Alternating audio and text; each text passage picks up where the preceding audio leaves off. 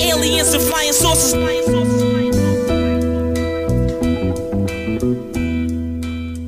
This is all an illusion. Hey, Musa Slava, and welcome to the 96th episode of Two Writers Singing Yang. My name is Jeff Pearlman. I'm a former Sports Illustrated senior writer, a former ESPN columnist, and the author of multiple New York Times bestsellers.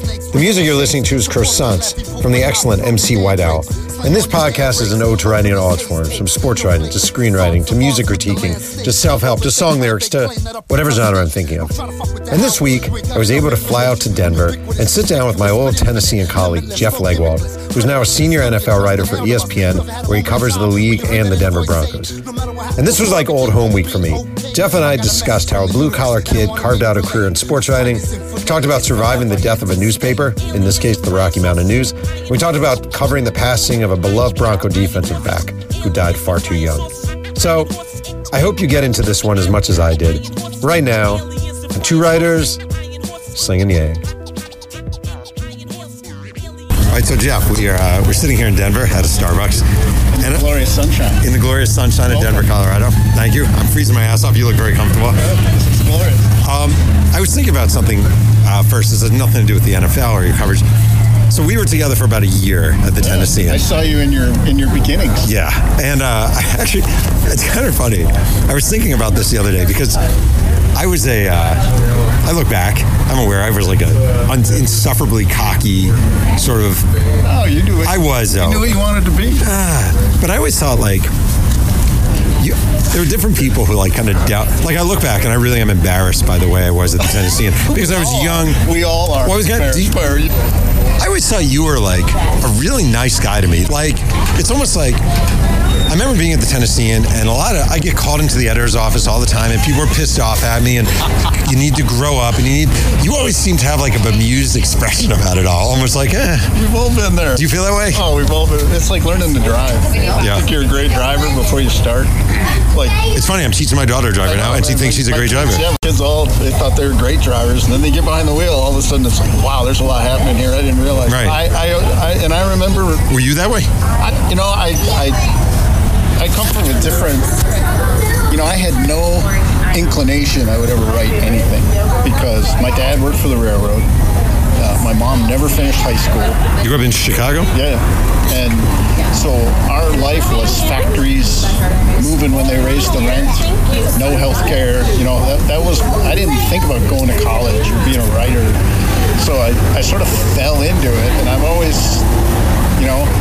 thought if I can help anybody, I'm going to do it, and I'm going to appreciate people's efforts. And I always thought you worked your ass off because you wanted to do it and you love to write. So who am I to say how people should do it? I mean, who am I to say that this is the only way? I mean, I've taught some adjunct journalism. I speak to classes a lot, and I tell them that there's no one way to do it. And to me, I think the worst thing we can do, especially now, when we need everybody good in the business, because the business is different, and I want it to survive. I want it to be important to people. So I think to me, if people want to do it, we should find a way to help them. Wait, so this podcast generally isn't a sort of this is your life format, but I am kind of interested because you brought up, so you're brought up in kind of a blue collar background. You don't know you're going to. All blue collar. Yeah, so why did you decide to be a writer? Because they paid. Illinois, the guy on the dorm floor. University of Illinois. Yep. He works at WGN now. He's been there a long time. He's like there. He does promotions and all kinds of. But back in the day, he wrote for the Daily Illini. And he had worked for his school paper in high school and all that. I hadn't done any of that stuff. We didn't even really have a high school paper. So, but he said and I was putting myself through school, and he said, they pay. I was like, okay, I'm on board. Right. And I thought I would major in journalism. I wanted to try it. But in Illinois, you had to wait 2 years. You went to 2 years of school, and then you applied. Undecided. Yeah, they're just liberal arts or whatever. And then you applied to get the journalism school. So then I knew I was going to have 2 years to see if I really wanted to do it. And he said, yeah, they paid. And they paid by what they called a column inch then. So the more you wrote, the more you got paid, which was a dream for me. So I volunteered for everything. I covered everything. Women's rugby, tennis, it didn't matter. I went. If I didn't know anything, I still went. I didn't I hadn't seen a lacrosse game till I covered one. Right. That kind of stuff. So. How much do you think you were making per story if you had to look back? Oh, it's ridiculous. It was like 25 cents a column inch or something like that. But we thought it was gold. Right. But, so what happens is you overwrite. Of course. They're paying by length. So you're like, oh, I'm glorious. Right. But don't you actually think in a way, like... You're Hemingway. Right, but don't you think in a way, like, I always say, like, one of the great criticisms of younger writers is they overwrite. Yeah. And I always think, like, you need to overwrite when you're young. Don't you think, to figure out how not to overwrite? I think, whenever I speak to a group, I always bring out my favorite quote ever of Twain, which was when he wrote to a friend, I would have written you a shorter letter, but I didn't have time. And I love that quote. That's really good. It's true. And I tell that, I learned writing long that you didn't have to. Because when you're honest, you have to be honest, though. If you're not honest, it's never going to work. Right. If you're honest, you say, oh, yeah, that's perfect. But I'd look back and I would the last 12 drafts of that were totally unnecessary. Right. It was getting you paid. Yeah. Right. But it was money. It was tuition. Right. Yeah. But did you love writing? I came to find I did. I didn't know anything about it. I was, we didn't have grammar in my schools. I was as raw could be. I was beyond raw. I didn't know what I was doing, and I just was winging it. So, I had to learn like sentence structure in college, essentially. I was way behind, but I liked doing it, and I didn't care. I guess I didn't mind asking for help either, which is a hard thing to do. Right. I see now. I see younger people now don't want to ask for help. Right. Because then, you're almost admitting, I don't know how to do this. To me, I guess I knew I didn't know how to do it. So. Didn't Illinois produce, Ebert, obviously, William Knack, right? Great journalism school, yeah.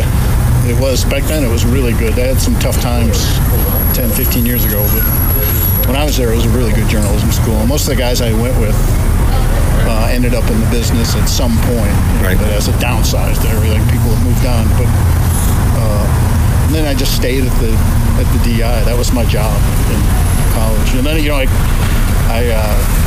I just decided one day when Illinois basketball and football were popular enough, I called a bunch of small papers downstate. And I said, can I write stories for you? And a bunch of them said no, but the Moline Daily Dispatch said yes, and they paid me. I couldn't have finished Illinois if it not for the Moline Daily Dispatch. You just did that on your own? You called them up? I called them up, and I had to dictate everything because we didn't have laptops and the rest of it. But, so this was like mid-'80s? Yeah, this would be like 82, 83. You graduated in 85, right? 85. So yeah, I called like 14 papers. They were the only ones that occasionally other papers would take one or two, but they took 3 a week, $40 each, and in 1983, that was a lot of money. Yeah. That's how I paid the rent, bought groceries, all that. They took 3 a week during football season. Sometimes they took 4 a week. So it was awesome. I feel like this is a recurring theme on this podcast, but also when I talk to students. Like when I was in college at Delaware, I applied probably to 150 newspapers for an internship one year. Yeah. And people think you think in now terms. You think you send an email to 100. Yeah. No. Just type it out letter. Literally 150 packets. You had to find the address. Right. You had to find the editor to write to. You had to find the right person. It was a long, involved process. I tell this when I graduated from college, I actually applied to 366 daily newspapers. That's awesome. And they all told me no. And I kept all the letters in a box for a long time just because it has to be a record. Right. Everyone I've ever met in the business has always said. That's pretty good. It was 366, and then my first sports writing job was Saratoga Springs, New York, which at the time was the smallest 7-day-a-week newspaper in the country. And I tell everybody, see, I started at the smallest 7-day-a-week newspaper in the country. How much was your starting salary? Do you remember? I don't know. When I covered cops at City News in Chicago, which was a very famous place back then. Mike Royko worked there. Kurt Vonnegut worked there. There was no writing there. All you did was dictate. You were a street reporter. All you did that. I learned to report. Really then. Wait, this is while you were in college or after Saratoga? After college. Okay.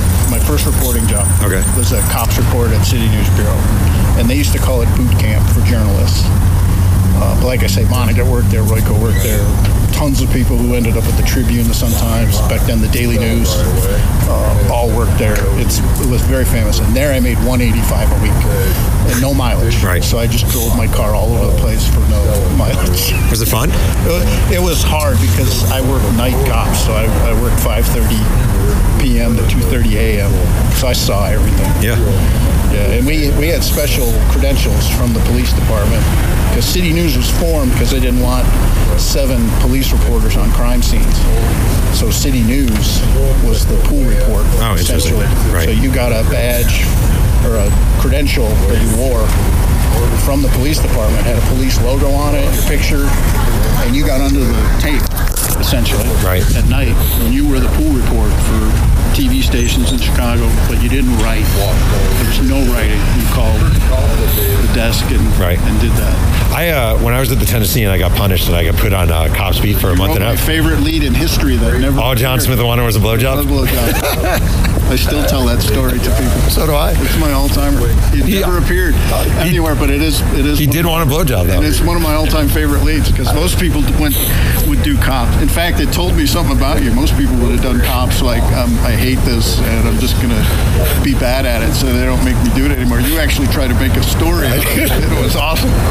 That was a prostitution sting. That's a classic. Yeah, that's an all-time classic. I wish I had written that lead, but I did not. It wouldn't have made it either. So I would have written, 12 people arrested Tuesday night at a prostitution, Right. You actually went for it. But don't you think the... It's deep. Yeah. He did. He just wanted a blowjob. $40. Don't you, don't think Cops... But it never appeared. Never appeared. Only in my mind and stories throughout. In fact, the face of the editor who edited it was... It was Ted Power. It was the best. And I remember him going, Jeff, we're in the Bible Belt. Yeah. You can't do this. Heads in hand, or hand in head. Yeah. Don't you think Cops is an invaluable sort of experience? I learned how to report. Totally. Because in my situation, there were no cell phones and there were no laptops. Yeah. So if you didn't get the information at that time, and the rewrite desk asked you for that, and you didn't have it, you would have to go back and get it. Right. So you'd have to physically go find either the officer who was on the scene or the sergeant who's in charge of the investigation. You would have to go out to the station. Right.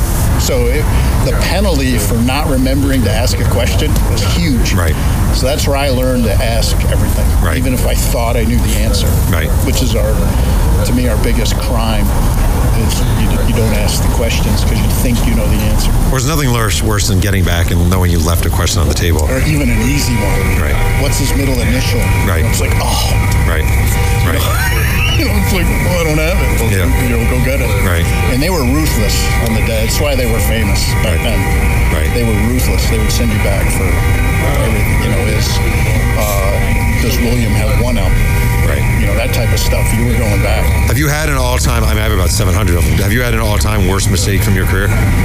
But not a gaffe, like forgetting to ask simple questions. Right. Those are my biggest crimes. Right. You get in a hurry, or you're trying to remember everything you want to ask, and right. I've come close to. Had I not gone back and checked something, I've come close to publishing something. Right. That was way off. Right. That would have been bad. So I feel like a lot of young writers now, they don't come up with... I've messed up a name or two that's unforgivable to me, and I hate myself forever when you do that. Wait, don't you think now editing is not like...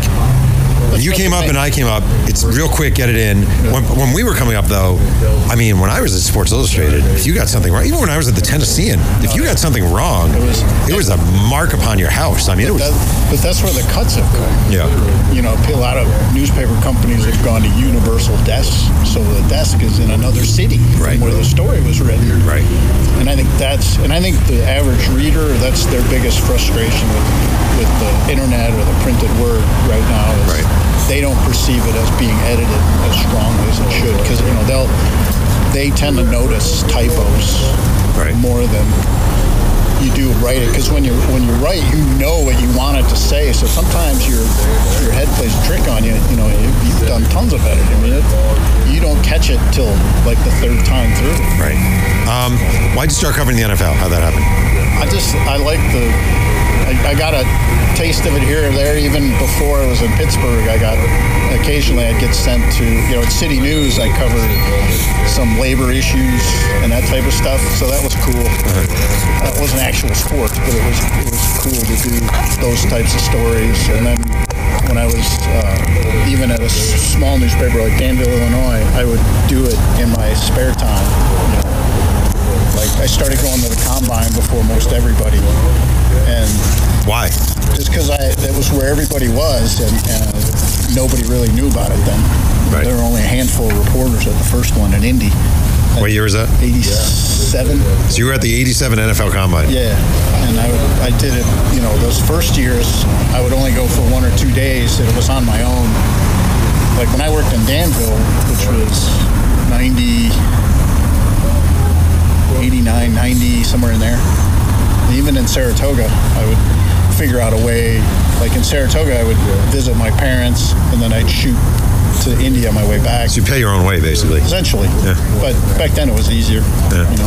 Hotel rooms were, nobody knew what was going on. So it was easy. I mean, like I said, I think there were 5 reporters at the first one, 5 or 6. That's amazing. You were one of them. And nobody knew who I was. And, they were established NFL writers. I can't remember the crew, but I don't think there's too many. There might be only 1 or 2 of people left in the business who were there. Did the Combine feel like it meant something back then? It was undiscovered country. I mean, even the Indy paper didn't even write about it, really. Right. So you were at something, but the whole league was there. Right. And there's, at the time, remember, there's no internet, so, the word didn't get out, really. Wait, this is kind of jumping around, but I'm interested. Like, you're a guy who's covered the NFL for a long time. So, like you were saying, you were covering the NFL when the Jets were playing in Shea Stadium, when, you couldn't buy a so-and-so team hat anywhere on the internet, blah, blah, blah, where it was... You had to actually find a way to... Right, where baseball was the biggest sport in America still in a lot of ways. Is there any part of you that sees everything now that is the NFL, the monolith that is the NFL, and you just long for the old days when it was a little more innocent? And I miss the you just had better relationships with the people. You can still have those. Like there are players I've covered who I still have lunch with from time to time, but they will have played for the team a lot longer. It has to be almost like an 8-year player, a 9-year player before that develops. Right. It used to be a lot quicker. Right. When I covered the Steelers, we'd do training camp and we ate in the cafeteria with them. And, the rule was if they sat with you, that was cool. Right. And guys would sit with you. Right. They didn't avoid you. They didn't, Right. Was the press less of the enemy back then than is now, or less? I think we wrote, there's no free agency, so you weren't writing about their money. Right. I think that's changed the game. Right. We're writing about their money now. We're writing about their contracts. Before, it was all slotted. You knew what a guy was going to make, whether he was going to the Hall of Fame or not. Right. And he had no leverage. When the season ended, there was no off-season program like they have now. It was like 3 days in June. They would have mini camp. That was it. Guys would be totally out of shape, and some of them were working other jobs. Right. It was just a different thing. I think when the money got so huge, and all of a sudden you're writing about guys' money, and you're writing about off-the-field behavior, and you're writing about those things, I think it changes the dynamic. It makes guys a little more guarded. So they have to get to know you now. Before they sort of accepted you. You're around, I'm around, okay, let's talk. Right. Now they really watch you work. Are you fair? Do you ask them their opinion before you write something? Just basic rules of journalism are still true. Do they give a shit as much now as they did then? What I mean is, it's really interesting. They do, because I was going to say, I don't know. They tend not to, but they don't. No one's picking up newspapers anymore. No, but they find it on the internet. They do. Write something, they will find it. They will. And I have plenty of discussions about guys saying, I think the one thing I'm not the best writer and I'm not the best, interviewer and all that. But the one thing I do is I look guys in the eye and I ask them, why did this happen? What, is this fair to say? Are you responsible for a play X or whatever? I do that. They appreciate that more than anything. That's interesting. Because it's sort of the old, the old standard of trying to get all sides of the argument. You don't just say, so-and-so burned in coverage for 3 TDs this year. You go do the research. You go look at the game video, and you go ask them, hey, this is what I saw. Am I seeing it right? And you learn, the guys who are honest and the guys who aren't. But I think in the end, the more you give them a chance to give their side, the better they like it. Like, who's the best go-to football player you've ever covered as far as from a media standpoint? Oh, you mean just from being... informational. Yeah, I've been lucky. They're if you put in the work and they see you're putting in the work, they're all pretty good. Yeah. That's to me, that's the undiscovered or unappreciated. They don't like... there's plenty of people watching game video now. It's available everywhere. All 22 or whatever. You got a lot of people watching it. But it doesn't really matter how much time you spend watching it or if you do it. It matters who showed you how to do it. And I was lucky. If you made a Mount Rushmore of scouting, C.O. Mercado would be on there. He worked for the Oilers forever. And eventually the Titans after their move. So he was there when you got to Nashville? Yeah, and I knew him a little bit before that from the Combine. So how would you use him? C.O. taught me how to look at players. He took it upon himself to train me like a scout. And teams used to send their new scouts to travel with C.O. a little bit to learn how to do it. So what would he do with you? Like, what do you mean? No, it would be at the Senior Bowl, and I'd be like, all right, I'm looking at this player right here. Here's what I see. What should I be looking for? And he would just tell me. I'm not talking about just a scout. This is a guy. They still do drills at the Combine. He invented. I mean, this is a guy who's, Bucko Kilroy, C.O. Mercado. I mean, there are certain scouts who will live forever. They won't be in the Hall of Fame, and they should. Right. And they aren't appreciated in the history of the game, and they should. But that guy taught me, a lot of what I'm still doing. This is my 34th draft, something like that. And a lot of what I'm doing now, looking at players, is what he taught me. And over the years, assistant coaches have helped me. But it matters that you're learning. You can't. The worst coach in the NFL is among the best at what he does in the world. Right. I think sometimes that gets lost. And they went 2-14. They're terrible. No. Maybe they didn't have a quarterback. Maybe the owner doesn't know what he's doing. Maybe they don't have money. Maybe their training facility stinks. Well, let me ask you, because this just happened. Like, the Odell Beckham trade just happened last week. I'm from New York. There's a very visceral reaction to that trade. Going crazy. The surface reaction is, what the fuck are the Giants doing? Yeah. This is crazy. He's their best player, blah, blah, blah. Then I was at the gym last night, and I was listening to Mike Francesa go off on the opposite tangent, saying, this is a great trade for the Giants because they can turn this into 4 players and blah, blah, blah. Did he say they weren't going to trade him? Did they? I don't know. Did he? Probably did. I think initially. I think people are always poking at what he said. Yeah, they are. What do you see? Like, just using this as an example. Yeah. Like the average guy, because the problem is nowadays, everything is so rushed. Everything has to get out there real quick.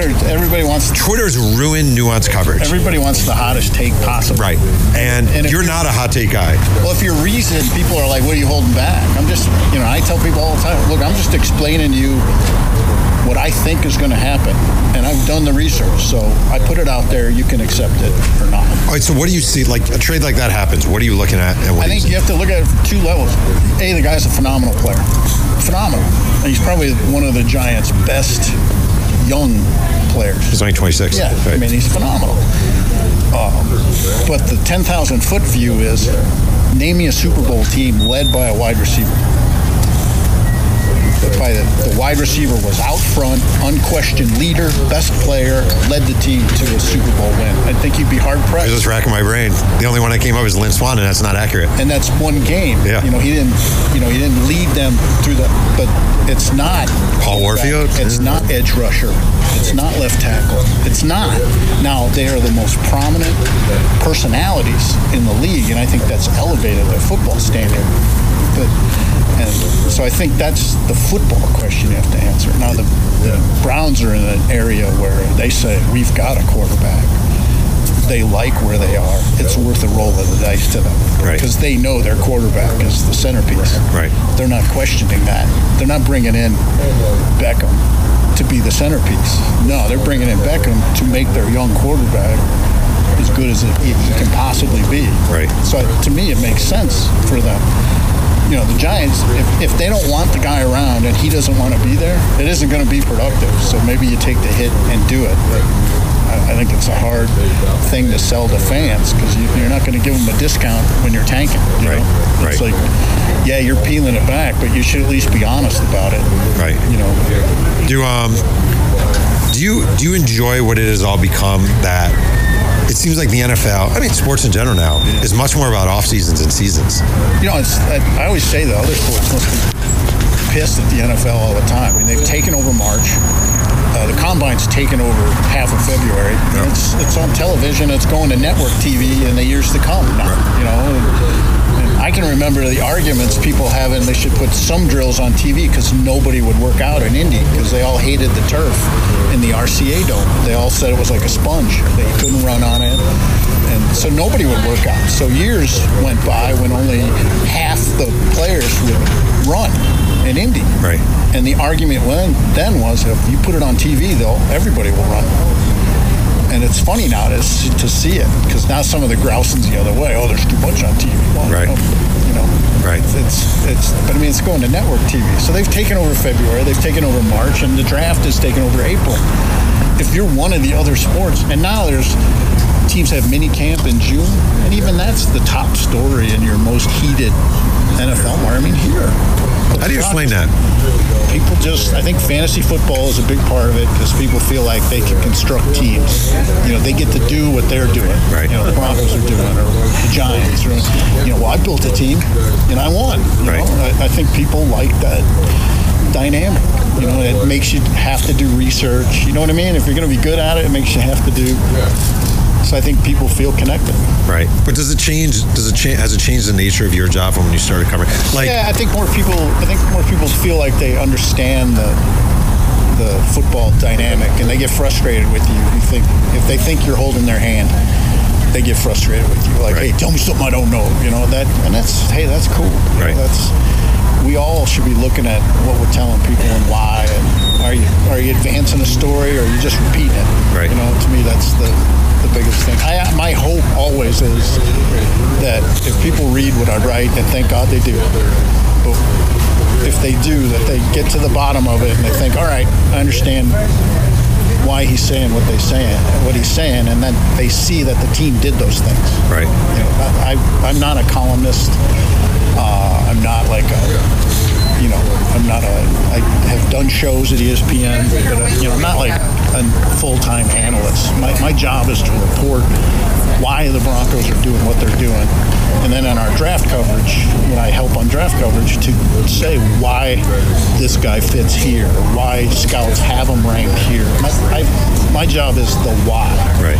And I always try to remember that. I don't want to be just lipping off, I think this guy's better than this guy. Well, tell me why. Don't just say it.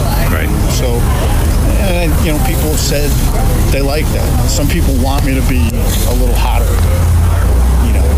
rip the team. I tell you why they're not succeeding, which to me is more important than just saying they stink. What's really interesting is I get a lot of so I teach at a school in California, just adjunct. And it's a lot of teach students how to be future journalists, right? And in a lot of ways, what I end up telling them is if you can do what journalists were doing 20 years ago, you'll stand out in modern journalism more than ever. I tell them all that, be the why people. Exactly. Be the guy who's telling you why, not just screaming at you. Report, make the extra call. Be precise with your words. It's like people who yell at, you're at the airport and they cancel your flight. And you're pissed because they canceled your flight. Right. They're probably going to be out some money and the whole bit. And you yell at the person at the counter. Right. They didn't cancel a flight. Now, if they're impolite or rude, I get that. You don't want that. You don't want rudeness from anybody. But in the end, they didn't. They weren't the one who canceled the flight. They weren't the one who decided this plane was going to Albuquerque. Exactly. And just yelling isn't a solution. Just saying the team stinks isn't a solution. It's made certain people a lot of money. It has, but to me, it's not my job. My job is to say why these things happen. And whether I'm covering football or the city council, the same reporting skills apply. I think we get lost when we think, we cover football. I don't have to report like I would the city budget. Oh, yeah, you do. I mean, I just look at the story. When we worked together in Nashville, I was writing stadium stories, arena stories, bond issue stories, referendum stories. That had nothing to do with on-field thing, but I was expected to report on it like we would. I think sometimes if you don't apply the same principles, you're not going to do as well with your information. And in the end, your job is to give people information. Right. You were at you left the Tennessee and you went to the Rocky Mountain News. Rocky Mountain News. The former daily newspaper. There were 2 daily newspapers in Denver, the Denver Post, the Rocky Mountain News. Rocky went under in 09. They closed it in 09. You were there at the time, were you not? Yep. Came back from the combine. So I was going to ask you. And they said tomorrow's the last day, essentially. I mean, we knew something was up, but that was essentially it. So you return from the combine and you find out the newspaper's just dying. Yeah, they're shutting it down. And a lot of the severance package was based on how long you had been there. How long had you been there? Only since 04. So 5 years. So I had to pivot pretty hard. And I did some freelance stuff for Fox. I did all their draft coverage in 09. Did you at all think, shit, my journalism career might be over? Every day. And even it made me more cynical about the business. Up until then, I thought, I'll do this until I'm done working. Right. And I think that day ended that. Now I sort of am always just trying to do the best I can to keep doing it and be relevant to the people you work for. But I guess I don't ever, it's a shame. I think we've lost that in all things, though. My dad was at the railroad. He spent 40-some years at the railroad. He didn't wake up every day thinking, I'm not going to be at the railroad. Right. Now, a ton of people wouldn't want that job. It's cold. You're in a switch yard. It's 10 below. I would have lasted about 10 minutes on that job. But it was his job, and he thought, I'll keep this job until I'm done working. Right. I don't think we have that feeling as a society anymore. Everything's, what do they call it? The gig economy? The gig economy. Yeah. Everything's a part-time job now. And I think, I think people as a whole don't have that feeling, so it's not surprising that we don't as journalists either. Well, don't you think one thing that's changed a lot is, I don't know when, maybe Gannett, I don't know. Like when I started Sports Illustrated, it was, let's make the best magazine, right? I want to do a story about water polo and so-and-so. Yeah, go do it. That sounds like a good story. And tell us when you're done. Tell us when you're done. Yeah. It's not going to make SI money, right? It's not, water polo story is not making that magazine any money. Right. But just, we want to have a really great magazine, and that sounds like an intriguing story. I don't know if that exists anymore. I think it does. Do you? I think it does, but you have to frame it more concisely now. You got to say, what's it going to look like as a finished product? There isn't so much the, let's go see what it is, and then decide what we'll make of it. I think now you have to more frame it out. Yeah. I've afforded opportunities to do a lot of cool things, at ESPN. They've been great to a guy like me. I mean, you think about it, that in 2013, John Banks and Heather Burns and a bunch of other editors at ESPN woke up and said, let's hire a 50-something guy who never has done much TV, done talkbacks or whatever, but a guest. Yeah, let's just throw him in and see what happens. And I'm a full-time internet writer who does TV when they ask me to. And we've got little units we can set up ourselves in a whole bit, and, you go on SportsCenter. I mean, they're the ones who looked at a 50-something-year-old guy and said, let's do that. And I think that's pretty rare, and it shows that the out-of-the-box is still out there. I'm as out of the box as it gets. Right. I mean, they didn't say, hey, in Denver, let's find a 25-year-old who's on social media all the time and understands, typing with more than one finger to text. Right. They didn't do that. Right. They took me for what I am and said, well, if he's willing, we'll throw him in the pool, see what happens. that's pretty cool. Yeah. That's awesome. Yeah. Especially now. Yeah, that's unbelievable. You get to this point in your life, you're like, wow, that is really cool. So I'm always grateful to the people I work for at ESPN. And I think, they've been great. They've taught me. When I ask questions, they answer. They find people who know the answer. Those folks are the best at what they do. Right. In front of the camera, behind the camera, whatever. Right. The internet.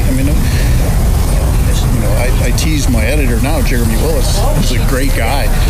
And this is the biggest gap in age I've ever had with my boss. It's flipped. Yeah. He's a young guy. He's been around the internet. He knows how to do it. Do you call him sir? I'll call him whatever he wants. But no, it's just really funny, and it's a different. Yeah. You got to be open to that. Yeah. You can't be the old guy shouting at a cloud. No. The internet. No, none of that's going anywhere. Right. What are you going to do? You can't. I can't do the job the same way I did 25 years ago. That would be stupid. It's really fascinating, actually.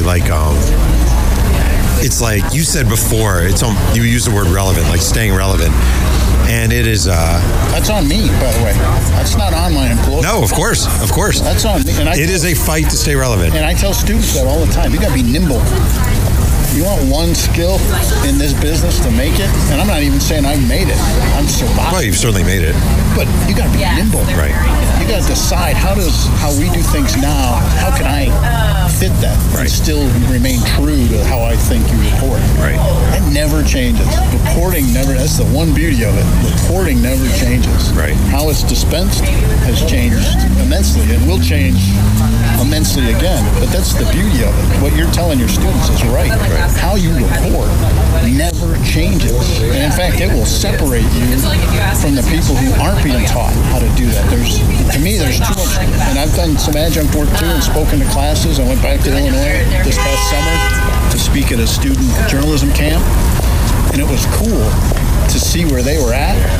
But I think it's dangerous to put all your faith in these devices will help you report when it doesn't. It's your head, your heart, your questions, how you think about it. Reporting never changes. To me, that will help everybody do what they want to do. I already see it in your world when it comes to mock drafts. Yep. I feel like you can see. I feel like 95% of mock drafts are nonsense. Because if the second team on the board trades, you're done. The dominoes have fallen. Right. Now, if you can predict the trade, but I will tell you, having done mock drafts in the past, I don't do them anymore because they don't ask me to. Right. But there was a time when people would talk to you more about what they were going to do because the information couldn't be disseminated so quickly. Now no one's telling you, right? No one tells you. Now, in fact, they're lying. Right. And have you had officials literally lie to you about they know the penalty is stiff. I take one, and then it's all bets are off after that. I'm ferocious. I hate. They know. Everyone I talk to knows. Don't lie to me. Right. You tell me I'm full of shit, but don't lie to me. That's interesting. Yeah. Will you go back at people? If someone lies to you, call them. You will? Yeah, and especially people I know, because they will say, I've ended sort of reporting relationships with people if they've lied to me and don't really care to explain why. They don't have to. Right. They do their jobs however they want, but I don't deal with them. And eventually they will come to you with a story they want out. I'm like, nope. Right. But that takes a little discipline too, because I think everybody's afraid they're not going to get a hold of enough people, or their contact list isn't big enough and all that. Do you, in your job, just as an example, Joe Flacco goes to the Broncos. Yeah. Delaware Blue Hen, just like Jeff Perlman. I knew you'd be excited. Yeah, very good. I wasn't really. Goes to the Broncos. I told him the other day, he was meeting a bunch of us for the first time, and it's like a receiving line at a wedding. Yeah. Everybody gives you their name, and 10 minutes from then, he's going to be like, I have no idea who you are. I just met 20 people, and I don't remember. So I told him, I said, well, I met you at the Senior Bowl, but you probably don't remember. It's funny. And he's like, I don't, right? No, it's like 12 years ago. So. Do you need to be first getting that story? I want to be right. I love to be first. Like, how are you? You know the Broncos need a quarterback. Yeah, and they're going to trade. And the beauty of ESPN is I can work with a lot of other people on stories. Right. I can say, here's what I know, what do you know? And then, I don't care who puts it on Twitter at our company, as long as it's our company. Right. I don't care. Right. So I'll work with everybody. I don't need it to be on my account. Like, did you know they were going for Flacco before? I knew he would be a really popular destination, and right before they finished up the trade, I knew they had been working on him for like the last day or so before they did it. Right. But it came together fast because, I mean, I think what people need to understand about trades is once you call the other team, the cat's out of the bag. It's like Arizona this year. Everybody says, they're going to trade the number 1 pick. Well, the minute you call another team, you've told everybody what you're doing. Right. So they don't want to give you anything. Right. So it's hard to make a trade. You make a trade for nothing, you're going to get torched and fired if you're a GM. So you're kind of stuck. Right. It takes a minute for that compensation sort of get figured out. Right. Are you upset if the Denver Post reports Joe Flacco getting traded before you do?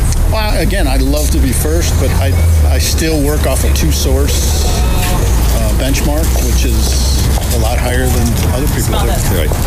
I like to cover myself for the lie. Right. Because that's on me. That's on me. Right. And I think, I hope people that read or follow or whatever they do, I hope they know I'm working hard to make sure everything I put out there isn't on freezing cold takes, right, 5 years from now. Right. But you just want to be right first. Right. I love being first. I work with a lot of people at ESPN, and we get a lot of stories first. You want them to be right. That's the key. You were covering the Broncos in 2007. Yes. And that was the year when Darren Williams died. Yep. Awful. Darren was one of my favorite young people. Why? I loved his enthusiasm with life when it would have been easy for him to be cynical and beaten down. Because he came from a tough place, Fort Worth, tough environment, and I grew up in a neighborhood like that. It's hard to make it out. A lot of people don't want you to. It makes them feel bad or guilty about where they're at. And it's hard. No one's reaching out. No one's reaching their hand out to you to help you up. Right. At that point. So how do you cover a death in a I ended up doing all the police stories because I had been a cops reporter, and it happened on New Year's Eve/day. 06, 07, right? Early morning hours of New Year's Day. It was like 2 a.m. New Year's Day. And at the time, they couldn't really find all the news reporters to get in line, so I handled it right out of the gate, and I wrote news stories about that until they regathered everyone and figured out how they were going to approach the story. So, yeah, it was, went to the funeral, we give an award out here, the Pro Football Writers chapter, every year, the Darren Williams sort of good guy award, guy who's right, accommodating to the media or respectful or whatever, but we take a vote among all the reporters. We got a little plaque in the media room and stuff, and put his name on it because that's the kind of guy he was. And I always try, it's so far away now, and distant, there aren't any players in the locker room anymore that played with him. Even many of the coaches weren't here. Elway wasn't with the franchise then. And so I always try to tell a little story about Darren when we give out the award every year. Just a little thing, nothing big, but just kind of, here's something I remember about Darren. Do you have to, it's kind of maybe a silly question, do you have to set your emotions to the side when you're covering? It's awful. The guy tried to be the peacemaker in the whole situation. It was a bad situation, and booze is involved with a lot of people and all that, and it's New Year's Eve. And the guy was trying to be a peacemaker and did what you're supposed to do, which is leave the situation. Right. And they chased him down and gunned him down anyway. Right. It's a waste, but you see, it doesn't take a football player to see that kind of waste in the way things are going on. New Zealand, those people just went to worship. Yep. The South Carolina, those people just went to church. Right. That kind of stuff is emotional. Can you cover? So you cover the funeral. Yeah. Are you? I don't know. Do you need to be strictly reporter? Can you go up to the parents and say, "I'm so sorry"? Do you have to? At some point, you try to talk. I talked to his mom, but in that moment, you can't be that because their family is that. You're not. Even if you knew him as a football player pretty well and think you know him pretty well, you're not those people at the funeral.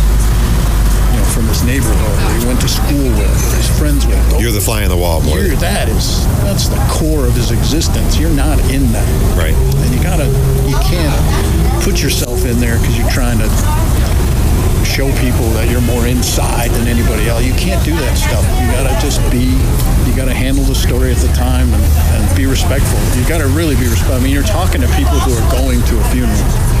You gotta be really respectful. And to me, and respect what they're doing, but you can't insert yourself. Don't you think, do you see over the years, a good number of writers who come along and they get in love with the fame and they like... it can be... You know, everything you write is of such interest here. I mean, remember, Nashville, Mayor Phil Bredesen, of course, used to joke that he could scream affordable housing at the top of his lungs and no one would listen, and he could whisper Houston Oilers, and everybody wanted to know what was up. Right. And, you do have to sort of deal with, stay out of that. I mean, you don't live their life. You're not their friend. And you don't live, you're not in that circle.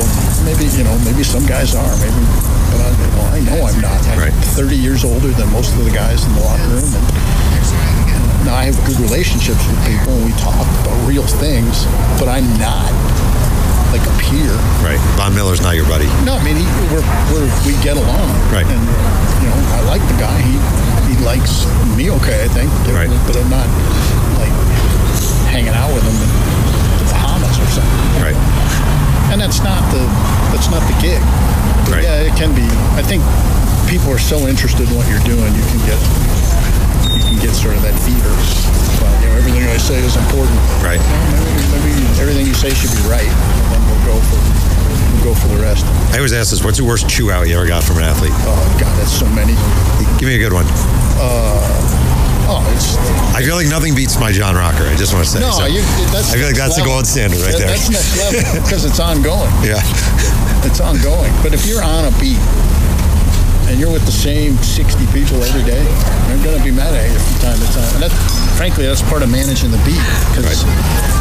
And that's why it's important you do every story the right way.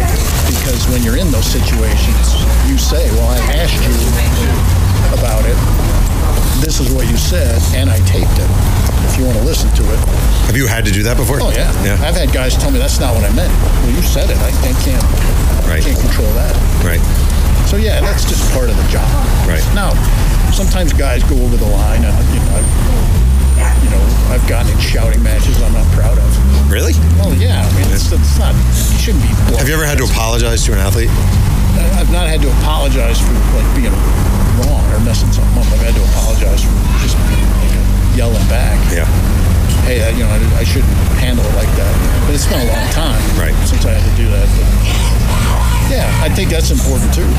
If you were going to expect them to apologize, we should. Of course. Yeah. Of course. But those are mostly, guy coming running out of the training room like threatening to throw you on the ground or something. Right.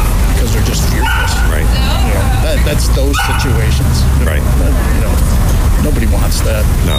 But by and large, I've been so fortunate because, again, I think no matter what, even if it's a hard story, a tough story, if you give the guy an opportunity, it means something down the road. And I've never had people say, "I'm not talking to you again," ever. That's good. They get mad at you for a little while, but I've never had the Right, I'm cutting you off. Yeah, you. That wasn't true, and you wrote it. Right. And I'm pissed.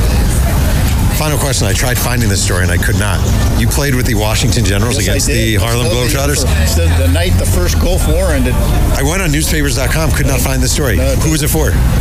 Danville Commercial News. I just want to say, by the way, I covered the Danville Dans of the Summer Baseball League when I was an intern. Okay. I did it all summer. All right, please tell. Oh, I still have the uniform. What happened? It's the greatest journalism moment. In fact, I said in the story, the greatest quote you can get is the coach of the Washington is a coach telling you every time you touch the ball, shoot. And I did. Every time I touched, Did you score? I played a half. I scored 3 points. How'd that even happen, though? I scored a bucket and I made the free throw. Wait, how'd that happen? It was they were the war's going on. Gulf War's going on. The first Gulf War, and they were doing their usual barnstorming tour. But I think I don't know this for a fact, so I shouldn't say I do, but I think because the war was going on, they were in maybe some smaller cities going around on their usual tour. And I called to see if I could do a story on the generals, because, it had been done a million times, but I was a young guy, and I thought, well, maybe I'll take a swing at it. How do you lose every night? And that the guys are really good basketball players. Yeah. I mean, they were like All-Americans, Division III All-Americans playing for them. And the guy said, sometimes we let guys play. Could you do that? So this is probably 93, right? 93, so I'm 30-something. Yeah. So I said, yeah, I'll give it a go. They told me when they were going to practice, and I showed up, and they gave me a uni, and I played a half. Do you have any basketball skills? No, I had played like 3-on-3 tournaments and stuff. But, we were still, even then, playing 3-on-3 tournaments all summer, and a couple guys I grew up with, we would go to Kentucky and just around the Midwest. We'd play in some 3-on-3s all summer. I'm vertically challenged, so it's mostly shooting and playing D. Right. But it was a gas. They were so cool. I can't tell people how awesome those guys were. Right. And it was a tough life for them. I mean, you were essentially signing away 2 years of your youth to go be on the road 300 days a year. And never win. But, they got to play hoops, and it was in big arenas. And the Globetrotter guys were awesome. I mean, at the time, I'm trying to think who was I think Geese Austin was the centerpiece then, because Metal Art was older. Yeah. So he would talk to you before the game and say, all right, we're going to do these bits. You might be in it, you might be not, And when I was shooting the free throw, he was like walking around me and stuff. And it was a fun. Yeah, it's awesome. It will always be a highlight. Yeah. Here I was just barely starting out. Yeah, that's cool. Yeah, I still got the uni. That's awesome. I was just thinking, final thought, that Tennessean, that sports department was actually a pretty strong sports department. It was more than pretty strong. That was a lot of good, and to see what's happening is closing the building. Scarborough was the editor. Yeah, because they're closing the building. They closed the building now. I know. To make condos or something. So it is what it is. Maybe no more State of the Union than that right now, because that was 10 years. That really shaped me. It was cool working there. Yeah. It's fun. I always keep track of. I've always looked at what you were doing, and a lot of good guys we worked with. David Clymer was one of the best in the country at what he did. Great. And he never wanted to be anywhere else. I'm not sure I've ever met a more talented guy who wasn't always looking at the horizon. Yeah. He was always, that's where he wanted to be. Yeah. He worked there when he was in high school. Yeah. Jimmy Davey, the same way. Oh, yeah. Came back from the war, and Jimmy Davey was one of the first guys to cover Final Fours. It's just that kind of history in that building. Larry Woody, and you. And every time I made a mistake, Jim Davey would be like, "You're going to be okay." Yeah. You're going to be okay. He was such an optimistic human being, Yeah. That was cool. Oh, well. Well, thanks for doing this. Thank you. I appreciate it. You're the man. All your podcast dreams have come true. You're the man. Nice. Hey, so a new addition to this podcast. I'm going to end with a quick diatribe on what I'm working on and why it's melting my brain. We'll call this segment From the San Diego Padres, Rupert Jones. From the San Diego Padres, Rupert Jones. So I feel like every now and then, maybe twice a year, I get myself in a little social media heat. It's my own doing. It's my own fault. I kind of tweet before I think sometimes. A couple of days ago, I took on a Sports Illustrated senior writer and podcast host named Charlotte Wilder, who I don't know personally. And Charlotte, in a tweet, sort of cheered on, I think it was Mitch Moreland of the Boston Red Sox, and made it clear that she's rooting for the Red Sox. And I noted in a tweet that when I was covering baseball at Sports Illustrated, it just wasn't allowed. You couldn't do that. And if you were a sports writer back then, you really couldn't root. And I ended up coming off like a big douchebag, like an old man browbeating the younger writer. And that never plays well, and it didn't play well. And I think actually my methodology was totally off, because Charlotte's one of many people of this era who cover sports this way. You're allowed to show your allegiances. You're allowed to root. It comes with the turf. It's permitted. And it is what it is. And a lot of places allow it and are cool with it. I just came up in a different time period. And I think even if you say it doesn't impact your writing, it impacts the perception of your writing. So if there's a writer who loves the New York Yankees and he roots aloud for the New York Yankees, Then he happens to cover Yankees-Red Sox, and he writes a piece, and maybe it's the most fair piece ever. It's an ode to David Price's pitching against the Yankees. If people know you are a Yankee fan and you openly root for a team, they're going to perceive something in your writing. So I just think perception is stronger than reality oftentimes. And I also think it's not that hard not to root openly. You cover sports, don't be an open fan.